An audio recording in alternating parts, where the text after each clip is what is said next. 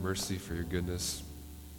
God, we confess that you are completely sovereign over all things, Lord, that you're perfectly committed to your glory and to your name and to your character. And God, as your people, we can rest in that. God, we know that nothing that we do here this morning, in our singing and our preaching, in anything we do, Lord, is going to cause any kind of change apart from an act on your behalf, Lord, apart from your Spirit going out. And so we ask that you would do just that, Lord. We come to your word hopeful and expectant that you'll do that work in us, changing our hearts from one degree of glory to the next. We hope in that. God, we pray all these things in your name. Amen. You guys can have a seat.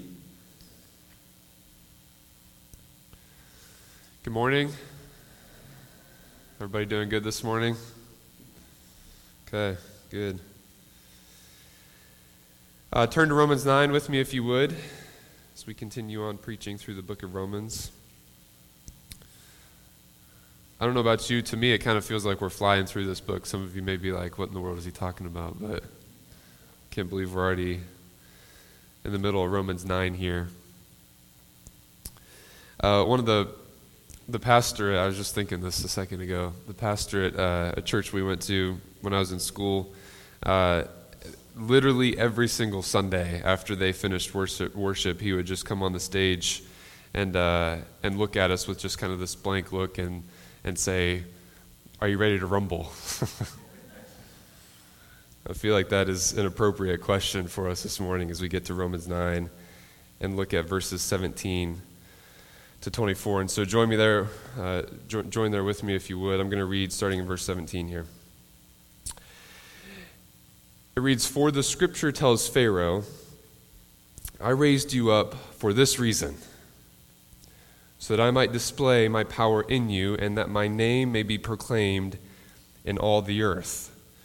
So then he," talking about God, "has mercy on whom he wants to have mercy, and he hardens whom he wants to harden. You will say to me, therefore, why then does he still find fault? For who can resist his will? But who are you, a mere man, to talk back to God? Will what is formed say to the one who formed it, why did you make me like this? Or has the potter no right over the clay to make from the same lump one piece of pottery for honor and another for dishonor? And what if God, wanting to display his wrath and to make his power known, endured with much patience objects of wrath prepared for destruction? And what if he did this to make known the riches of his glory on objects of mercy that he prepared beforehand for glory on us, the ones he also called, not only from the Jews, but also from the Gentiles?" I recently finished reading Andre Agassi's autobiography, memoir called Open. If you're not familiar with him, he's widely regarded as one of the greatest professional tennis players to ever play. And in this memoir, he tells a lot about just his upbringing, and specifically a lot about his father, who trained him and really created in him this master class tennis player who would go on to win majors and earn millions and millions of dollars. But that all started with this crazy, psycho, obsessed dad who drove his child to his limits day after day after day after day all throughout his childhood. And Andre talks a lot about this in his book, how he didn't even really like tennis, not so much because of the sport itself, but because of the overwhelming pressure and the intensity and just the magnitude of the expectations that his father put on him at such a young age. His dad was absolutely committed to creating the best tennis player to ever live, and he actually came pretty close to doing that. But at one point late in the book, it honestly is probably my favorite part, he describes a moment in which his father meets the father of his future wife, then girlfriend, whose name is Steffi Graf. Now, I don't know if you know the name Steffi Graf, but what's significant about Steffi Graf is that she is arguably the greatest women's tennis player to ever play. And guess what problem she shares with her now love interest, Andre? Daddy issues. Her father, it turns out, was just as crazy about shaping his daughter into an elite tennis player. He also had specific things that he taught her, things that he made her practice for hours on hours every day, pushed her to her limits from an early age, and like Andre's father, largely succeeded in his goals the entire time. But the intensity of these two men came to a competitive peak when they were set to meet for the first time. Andre, he tells the story in his book of them meeting at the house that he grew up in Las Vegas, and Steffi's father, immediately wanting to go out to see his father's famous tennis machine that he had trained Andre on as a young boy. This was a well-known thing by now in the tennis community because of all of Andre's success, and so they go out to see the machine out in the backyard, and this interaction, it begins very positively with kind of a lot of admiration over this machine and what it can do. But it soon turns to conflict when Steffi's father suggests to Andre's father that he should have taught Andre the famous slice shot that he taught his daughter Steffi. Well, Andre's father, of course, he takes exception to that, and he responds by pointing out how weak that shot is and how Steffi never had the strong backhand that Andre had. And this doesn't go over well at all, as you can imagine. The two men are now arguing about whose child was a better player and pointing out the failures of each other and how they formed their child's tennis game. Two all-time greats, by the way. Keep that in mind. And this exchange, it goes back and forth, elevating quickly more and more with each exchange until, I kid you not, it's almost hard to believe, these two old men whose children are two of the greatest athletes to ever play their sport, who are now in love with each other, planning to get married. Their fathers are found cursing at one another, threatening to fight each other, eventually ending up with their shirts off, fists squared, ready for a physical altercation of the highest degree. True story. Each one more committed to their own pride, completely unwilling to let the other neglect the glory and the honor that they feel they deserve. I tell you this story because the question for all of us this morning as we go through Romans 9 is, whose glory are we going to be committed to? Theologians have commented that nowhere in the Bible maybe have people more often inserted their own wisdom and preferences onto the text than where we are here in Romans 9 this morning. And what we have to do up front this morning is just make abundantly clear that the reason for that is that in our flesh lies an absolute commitment, whether it's conscious or subconscious, an absolute commitment not to the glory of God, but to the glory of ourselves. Hear me now. We have to say this. If you're committed to your own glory more than God's, then everything Romans 9 has to say to you is going to feel wrong. It's going to feel gross. It's going to feel unjust. It's going to very much be in your face. You won't be able to accept it. You're going to bristle against it until you have no choice but to submit or to fight it with everything that you can muster up. And the reason for that, hear me, the reason for that is that Romans 9 is not committed to your glory. It's committed to God's glory. And if you come to it committed to your glory more than God's, the end result, it's not going to be just some sort of nice, cordial agreement to disagree. You're going to end up in a shirts-off, fist-squared showdown with God's word, because what you're after is diametrically opposed to what the Bible's after.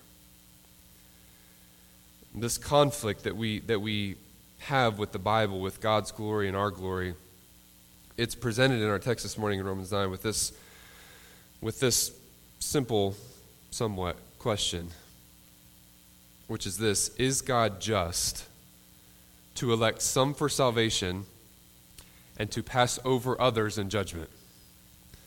Is God just to not only choose some for salvation, but to also pass over others? And let me just give you the answer up front.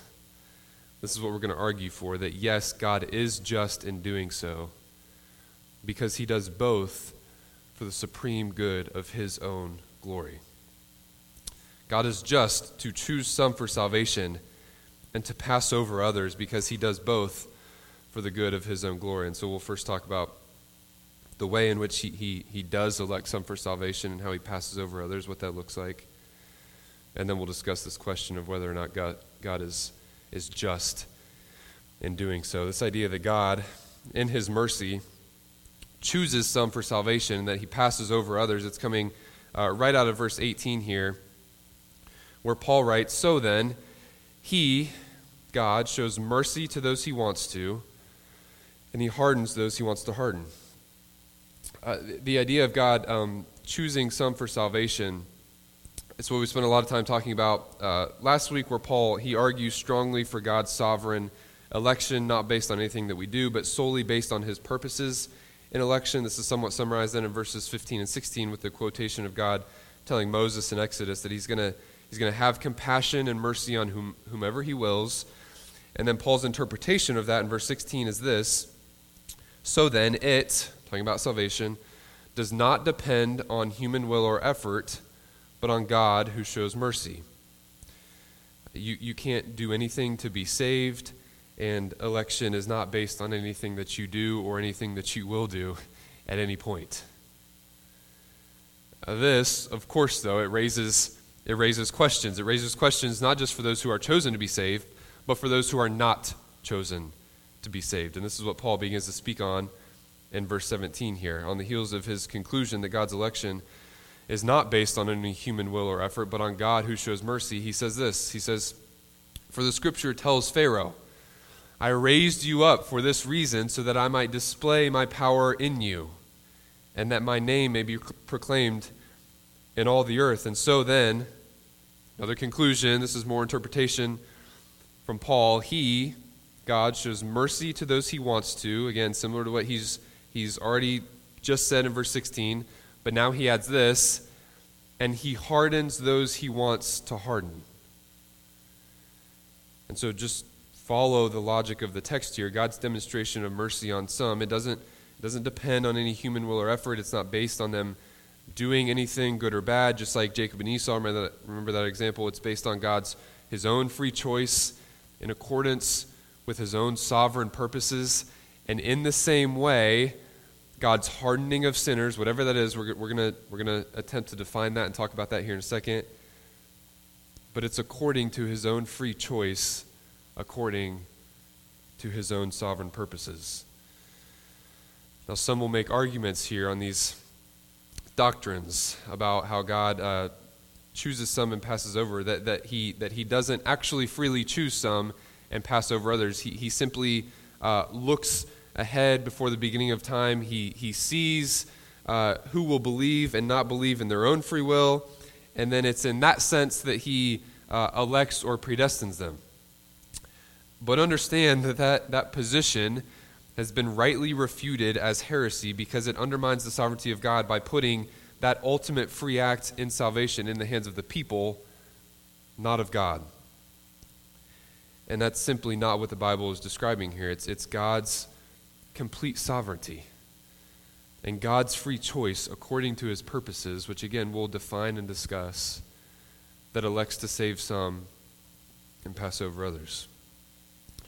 Now, before we keep going, let's stop and talk about what this hardening of sinners means and how the Bible portrays it. Systematically, when we talk about this in the framework of ultimate salvation or judgment, the word that we use to talk about this is reprobation.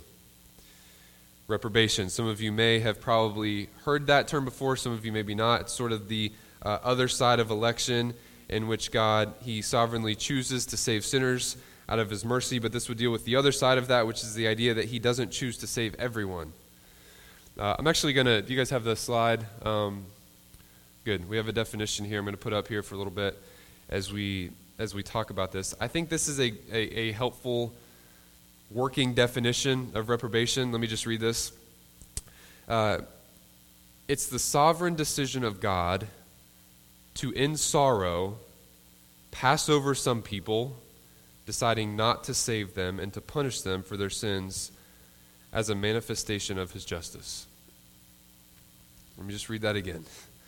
Reprobation, we're saying that is the sovereign decision of God to, in sorrow, pass over some people, deciding not to save them and to punish them for their sins as a manifestation of his justice. Now, now. Let me just say, I know, I feel you, I hear the objections and the questions. I feel them the same. So does Paul, by the way, because he's going to answer them, but I'm with you. We're going to get through this together this morning. Let's talk about a few things that should stick out here with what we're saying. One, notice the language that is used to describe this act of God and what we're saying about the way that he acts towards the elect and the non-elect. God sovereignly chooses some, that's what we've said election is, and God passes over others. That's the language that we're using to describe, again, what the other side of his election is, the fact that he doesn't choose everyone. What does this mean? What does it look like? Well, the illustration and the support given here by Paul is that of Pharaoh. If you remember the story of Pharaoh in the Exodus, the Lord had commanded Pharaoh to let his people go out of Egypt so that they could come worship Yahweh. But very early on in Exodus 4, verse 21, before the whole Exodus narrative really even starts to go down, God says to Moses, "But I will harden Pharaoh's heart, so that he won't let the people go." And so God's going to harden his heart so that he does not obey him. But then when we actually read through the story, we see something very interesting in that when the author describes Pharaoh's heart being hardened, it's not always by God. It's also by Pharaoh. And in fact, I think it's also significant that the hardening of Pharaoh's heart, it's first done by Pharaoh himself in the story. Exodus 7, verse 13, Exodus 7, 22, 8:15, 8:19, 8:32, 9:7. They all talk about Pharaoh hardening his own heart, or Pharaoh's heart being hardened. And only then, after all of those, does it say in verse 10:22, the Lord hardened Pharaoh's heart. Now, I don't think we want to make too much of that feature in the story, but I do think that we can say this, that it's very, very, very, very clear that Pharaoh's heart doesn't really need any help being hardened against God. It is perfectly capable of doing that all on its own. And so does God harden Pharaoh's heart? Yes. But does Pharaoh also harden Pharaoh's heart? Yes. The story says both. But the question then, of course, is what's the relationship between those two things happening, and how do they actually go together? I think what's happening here is not so much this idea of God creating or putting into Pharaoh a hardness or a rebelliousness against him. Rather, it's God allowing him to proceed in his hardness and rebellion that's already there. Are you following me on this? We can think about it like this. God does not change anybody. He doesn't act on anybody to change them from saints into sinners or even from neutral into sinners. God only changes people from sinners to saints. You follow me? The starting point for everybody is one of death. We are all born on the train tracks of sin and of separation from God, tracks that are headed towards death, if you will. And God's sovereign election to save sinners, it's an act of mercy on the part of God to take us off of the train tracks of death and put us onto the train tracks of life. And it's only by the work of God that that's possible. And what we're saying here is that this passing over others, it's simply the reflex of that action. It's to say that he has not chosen everybody. He has not chosen to transfer everybody from one set of tracks to the other. He's not actively putting them there. They're already there. But he's not removing them either. This is the same theology that Paul communicates in Romans 1, by the way. God's judgment is that he simply delivers them over to their own sinful desires. It's not that he actively puts it inside of them. He passively removes himself, and he lets them proceed on in their sinful ways. That's Romans 1, 24 and 26, and that's how God's judgment is described in the Bible.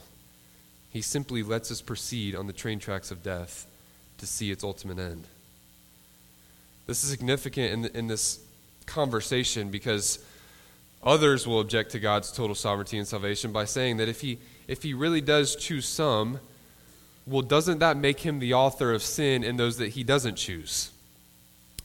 If God doesn't choose them and they have no opportunity to come to him because God didn't choose them, then does that not ultimately make God at fault for their sin and rebellion? And quite simply, that's just not the way the Bible talks about these things. We punched earlier at the heresy of saying that God does not actually freely choose people. He simply chooses those who will choose him, and how that undermines God's sovereignty. But don't now err on the other side here by maybe overemphasizing God's sovereignty in a way that the Bible does not, and making God the author of sin or responsible for our rebellion. The Bible is abundantly clear that God is both sovereign in his choice to save some and not save others, and it's abundantly clear that people are 100% responsible for their own sin and rebellion against him. That God is not the author of sin, and he's not responsible for humanity's rebellion against him. This should cause us to respond. Christian, not an accusation against God, but in a deep, profound thankfulness for God's mercy on our behalf. Understand, God did not have to save you. The only difference, hear me on this, the only difference between Pharaoh and Israel was that God sovereignly chose Israel to be set apart as his people, as the means by which he would bring salvation to the world. And he sovereignly chose to allow Pharaoh to continue to oppose him. And please understand that the very same is true of you and me this morning. And so let your posture before God be not one of confusion or accusation against him in this, but of putting your face in the sand, of beating our breast in complete and utter dependence on the mercy and the grace of God, because it is only by his mercy that we will be saved. That's all we have. A second thing to take note of here is that God passes over sinners not in his joy, but in his sorrow. This statement is not directly out of our text, and so we're not going to spend a ton of time on it, but it is relevant and I think important to mention theologically with what we're talking about. And it is also very relevant for where we're going to go this morning. The Bible is again, abundantly clear. We're not going to back down on this morning. It teaches that God, he chooses to save some and he chooses not to save others. But at the same time, you have to understand this. At the same time, it is abundantly clear that God genuinely desires for all to come to him in repentance. And that while he delights in the salvation of sinners, he does not delight in the judgment of the wicked, even though he chooses to pass over them, resulting in their impending judgment. Where do we see this? I think just a few places here quickly, if we could. In Ezekiel 18, verse 32, God says, "For I take no pleasure in anyone's death, so repent and live." Ezekiel 33, verse 11, "Tell them, as I live, the declaration of the Lord God, I take no pleasure in the death of the wicked, but rather that the wicked person should turn from his ways and live." 1 Timothy 2, verse 4, "God wants everyone to be saved and to come to the knowledge of the truth." 2 Peter chapter 3, verse 9 says, "The Lord does not delay his promise," which is talking about his coming judgment here. "He does not delay his promise, as some understand delay, but is patient with you, not wanting any to perish, but all to come to repentance." Now again, I hear the objections. I'm with you. I understand. If God genuinely desires for all to come to repentance, and this is actually how salvation works, that it's by his free choice, well then why would God not just choose to save everybody? Why would he pass over anyone if he's sovereign and if he genuinely wants everyone to come to him? How can those things both be true? And I would just simply ask back, what if there's a greater good that God is acting towards? Remember, God is just to elect some for salvation and to pass over others, because he does both for the supreme good of his own glory. Not the glory of mankind, not the glory of you and me, not the glory of any of us, for the supreme good of his own glory. And the question we are then faced with in our theology is, whose glory are we going to be committed to?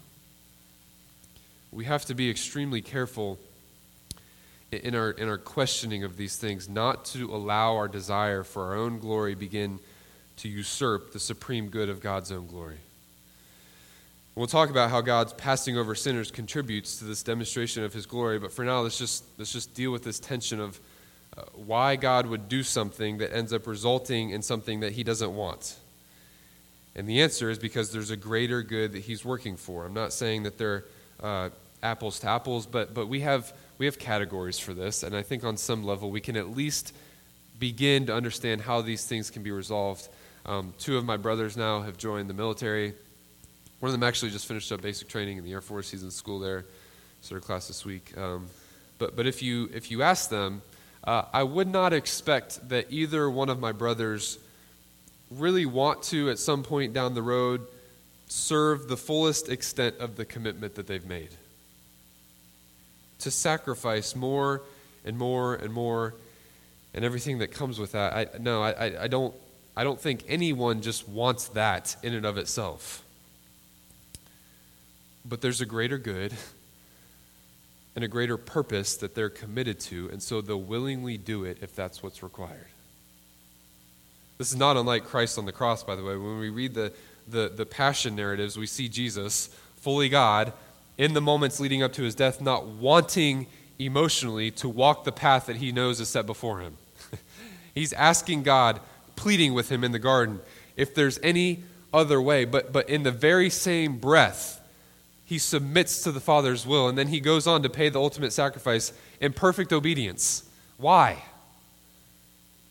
Because there's a greater purpose that he's committed to. And so, friends, when we're faced with this tension, and we have two ideas that seem to not be able to logically coincide in our brains, that God would both desire that every person would come to him in faith, yet at the same time pass over some before the creation of the world, and we can't understand how that can be possible, we once again have to look to Christ, in whom God has supremely revealed himself. We have to look at Christ on the cross, where God has supremely revealed himself, where mercy and justice meet, where we see a picture of God acting in a way that pains him and grieves him, yet pleases him at the same time because it serves the greatest purpose that there is, the glory of God.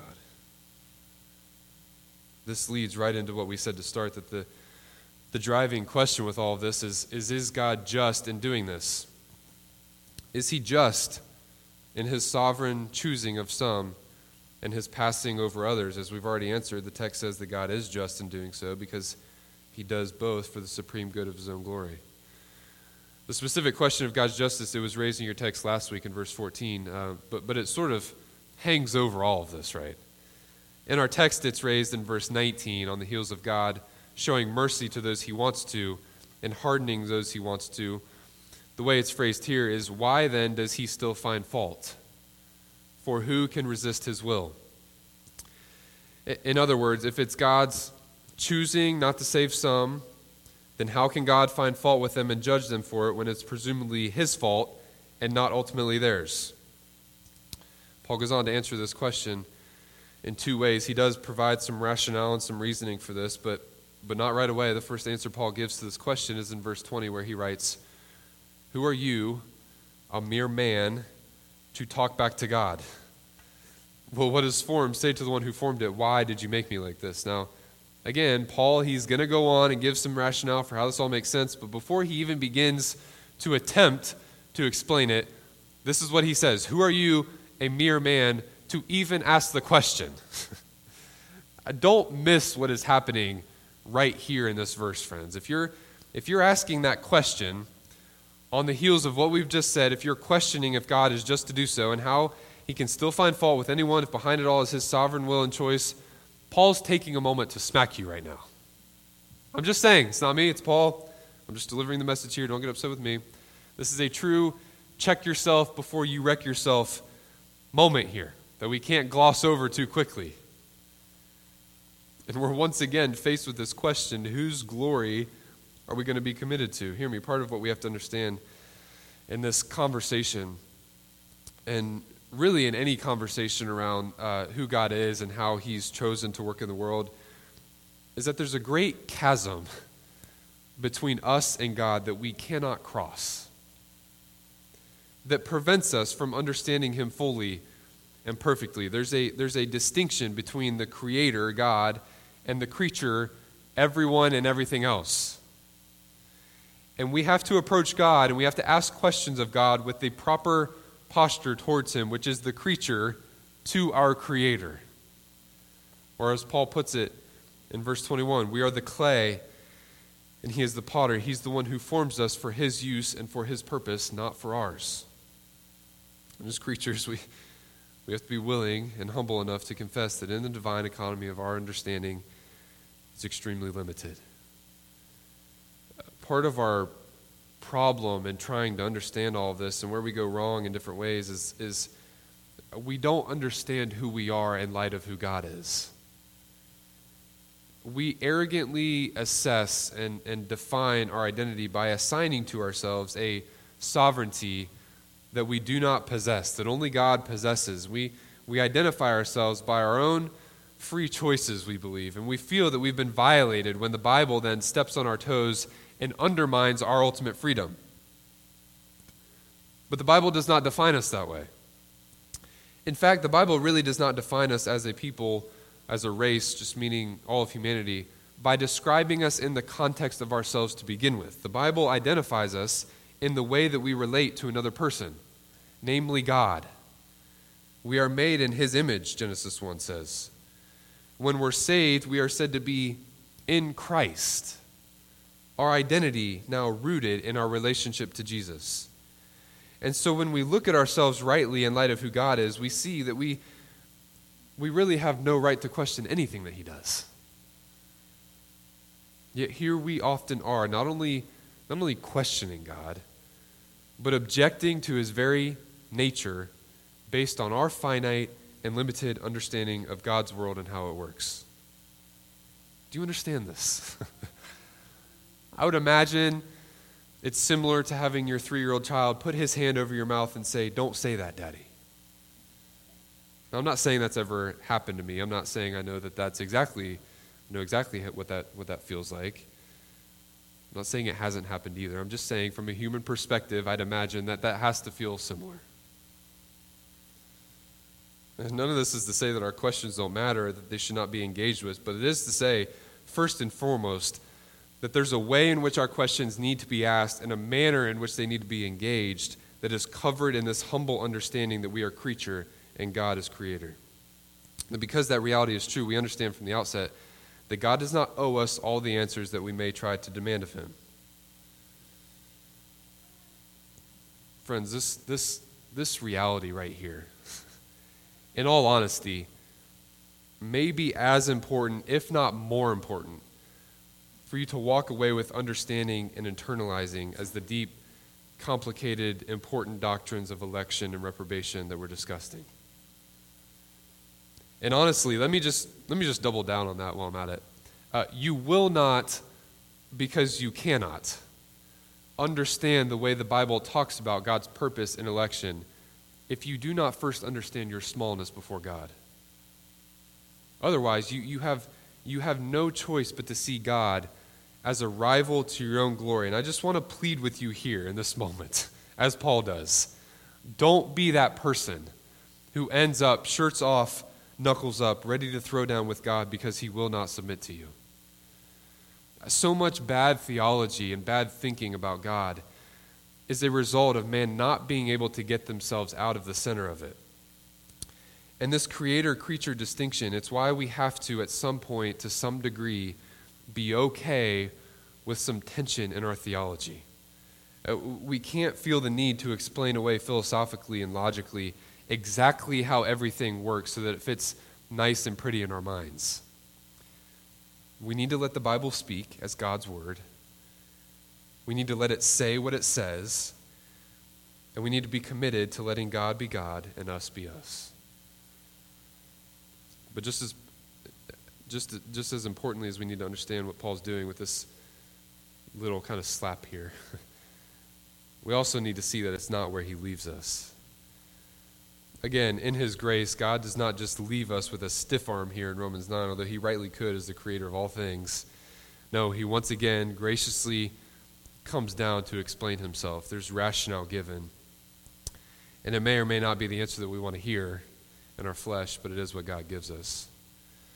Now, Paul goes on to argue that the reason that God does this, saves some in mercy, passes over others, the reason he does both of those things is for the supreme good of his own glory. Verse 21 and following. Or has the potter no right over the clay to make from the same lump one piece of pottery for honor and another for dishonor? He's just referring to those he's going to save and those he's not going to save there. 22, and what if God, desiring to display his wrath and to make his power known, and so that's the motivation here, display his wrath, make his power known, endured with much patience objects of wrath ready for destruction. But why then does he want to do this? What purpose is there in displaying his wrath and his power? Paul goes on, verse 23. And what if he did this to make known the riches of his glory on objects of mercy that he prepared beforehand for glory? These statements, they're phrased like questions, but they're rhetorical, and they're really answering the questions that are being raised all throughout.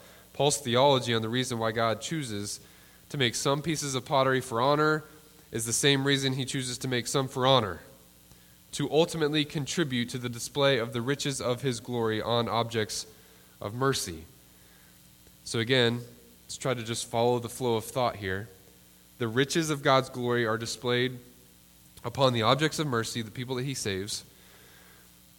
And there's a way in which the manifestation of his judgment and the demonstration of his power on objects of wrath contributes to him demonstrating his glory on objects of mercy.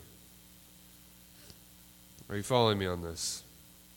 When Moses asked to see God's glory in Exodus 33, God says that he's going to show him his goodness and tell him his name. And the way that he begins describing himself is the text that was quoted in last week's sermon text. It's how he's going to show mercy and compassion on whom he wills. That's God's glory made manifest to us. It's that he saves sinners. And that's in essence how he chooses to begin describing who he is. But understand, it's not detached from his judgment on sin. Even in Exodus 34, when God's glory actually passes by Moses in the form of his backside because he can't see God's face and live, he says, the Lord, the compassionate and gracious God, slow to anger, abounding in love and faithfulness, maintaining love to thousands, and forgiving wickedness, rebellion, and sin, yet he does not leave the guilty unpunished. And so these two things, God's mercy and his judgment, they are connected because a good, just, holy God has to get angry at sin and rebellion against him. And in the judgment of sin on some, the riches of his mercy and his grace on others are heightened that much more. God's mercy and his wrath, they're both real realities. They're both true of God, but they're not equally ultimate. One serves the revelation of the other. Remember, God raises Pharaoh up and he hardened his heart for what reason? So that my name will be proclaimed in all the earth. God's judgment of sin, it exists so that the world would see more clearly the gravity of their sin, and as a result, see more clearly the abundant riches of his grace and his mercy to save sinners. If you're struggling to see how God's love and wrath relate to one another, where do you look? You all should know better than to ask me that. By now, we look at the cross. We are people of the cross. We look at the cross again and again and again and again. And when we look to the cross, we see Jesus taking on the full extent of the wrath of God for all of humanity. But we see it as the greatest demonstration of God's love that he's poured out for us. The magnitude of God's mercy on the cross is lost if we don't see it paired with his righteous and just punishment for the sin that we're guilty of being poured out on Christ. In the divine courtroom of God, he acts as the judge, jury, and prosecution. He brings the case against us on his terms and makes the right verdict of guilty. That's his justice. Guilty is charged. And what's the penalty? It's death. But then when it's time for us to pay up, what does he do? He sends his Son down to earth to take on our form and to pay the penalty for our offense so we can be pardoned from our guilty sentence simply by trusting in him. That's mercy. And that's what the cross shows us. It's how God's mercy and his justice meet. I think oftentimes we get into trouble when we flip the order around. We don't talk about God's judgment of sinners as highlighting God's abundant goodness to save others. The way we often think about these things is the fact that God chooses to save only some, and somehow that elevates and makes more evident his abundant injustice, his abundant unfairness, his abundant cruelty in passing over others for judgment. Do you understand the difference here? Friends, part of what we have to be committed to when we talk about salvation is protecting the language of salvation, protecting the way that the Bible describes the character of God. This whole conversation about God's election is not framed in the Bible by these philosophical dilemmas that we've come up with around God and the problem of evil, or things that we think are contradictory in the character of God. That's not how the Bible talks about it. It's not talked about as something to be explained away or something that we have to figure out how to get around in our theology. It's not talked about as something we need to apologize for on behalf of God. It's framed as something that is fundamentally demonstrating God's love towards sinners. It's framed as something that speaks to his complete sovereignty over all creation. It's portrayed as something that reveals his immense mercy and his grace, and the power of his judgment reveals the wickedness of sin so that his mercy and grace and love would be further magnified.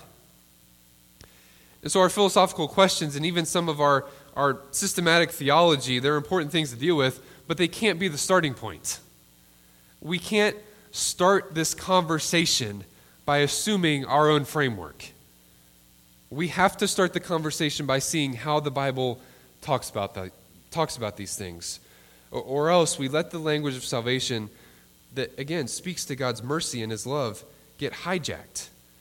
And things like election and predestination, these terms that the Bible uses to describe these merciful acts of God, they instead become about God's unfairness and his hatred of sinners, not his love. They become about his lack of justice, not his perfect righteousness. We have to be willing to concede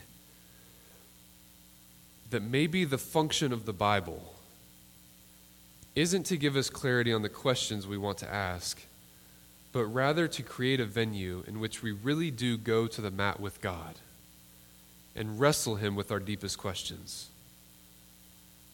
And what we discover when we do that is not a pretty little systematic answer. What we discover is a portrait of God's character. And when we see the picture of God's character clearly, what we see is a God perfectly committed to the glory of his own name. A God who is completely sovereign over all things. A God who acts freely according to his purposes. And we then have to be humble enough to accept everything that means for us. I know that these ideas and these doctrines are hard. They're dense. They make your head hurt sometimes. They leave us with a lot of emotions to deal with and a lot of questions that we have to wrestle with deeply within our souls. But I think part of what we're also left with in this conversation is the question of, what do I do with this now? And we'll begin to land the plane with this and move into the end of our service. We're going to finish with communion today, actually, and so we're going to transition to that as we wrap this up here. But let's just stop for a moment and consider not just what the right thinking is about this, as important as that is, but also what's the right application of it. That's what a lot of Romans 10 is going to be about looking forward. It's how do we respond and apply these truths in Romans 9. And so let me just say four things right now. We'll do it quick. First, for the unbeliever who may be in the room this morning, you may be hearing all this wondering, what in the world does this mean for me? The answer here is quite simple, to be honest with you. There's one response, and it's to cry out to God in faith. That's it. The word is being preached to you this morning, right now, in this moment, and the Bible says that the Spirit goes out with his word, and so this is the moment for salvation. You don't have to sit and wonder if God has chosen you or if he hasn't chosen you. The Bible doesn't ask you to do that in response to this teaching. The Bible demands one thing of you, that you would cry out to God in faith. And I promise you, if you do that by his Spirit, he will save you from your sin right now.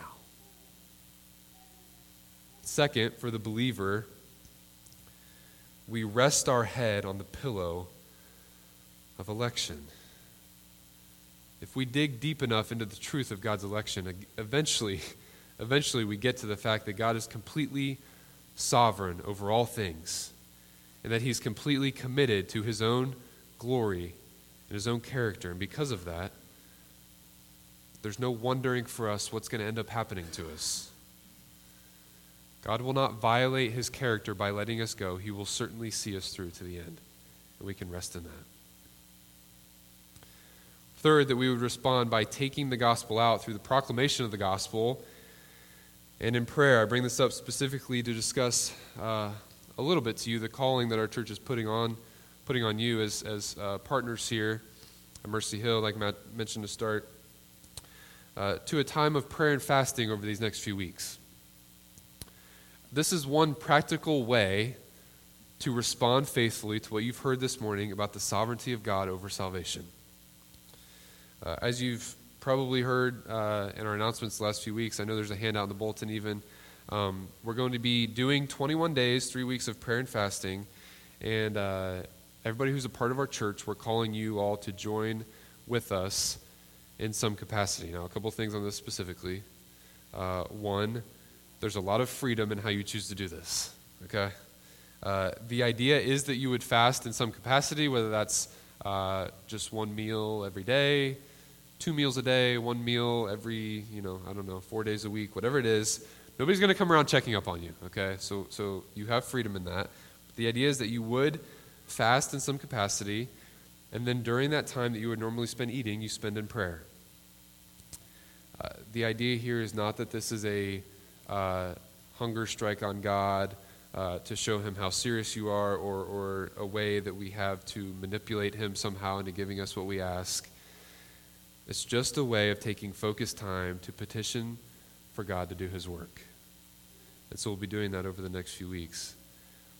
A second thing to mention here is that the emphasis of this prayer time and this fasting, it should be on God to do the very thing that we've been talking about today, which is just drawing sinners to himself. For us to confess God's sovereignty, understand this, in all things, is to say that it's only by a work of God that a sinner can come to repentance. And so we ask him to just keep doing that.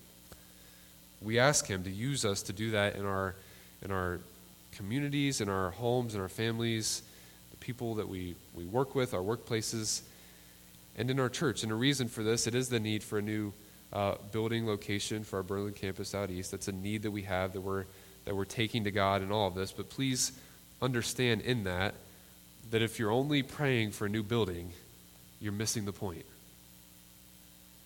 The building and the physical space that we use, it's just a tool, right? It's just a means for us to keep faithfully doing the work that God has called us to do as a church, which is just to preach the gospel, to disciple people. That's everything that we do as a church family.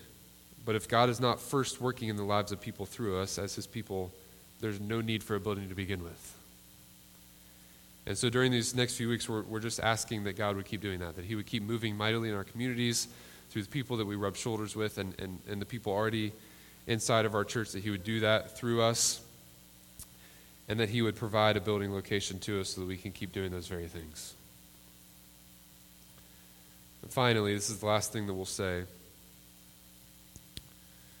What do we do with everything that we've just said?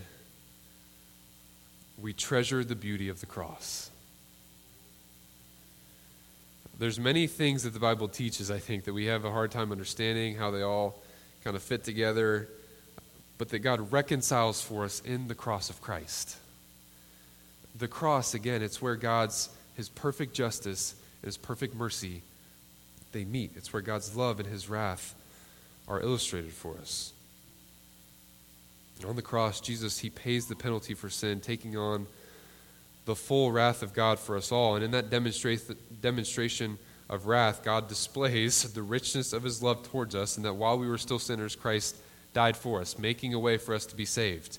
And one way we treasure the cross is by doing what we're going to do in just a moment, which is by taking communion. So if I could have the worship team begin to come up as we transition. It's by taking his blood, partaking in his body as a means of remembering what Christ did for us. The purpose of this, it's both to look back on that merciful act of God to save some people in his grace and to make a way for us to be in fellowship with us, but there's also a means of pointing us forward, right? Forward to that glorious day when Christ, he comes back and he gathers all of his people up with him together, one perfect time. And what are we going to do there in that moment? We're going to participate in the marriage supper of the Lamb. All of God's people gathered together one day in perfect peace, rejoicing in his mercy to us.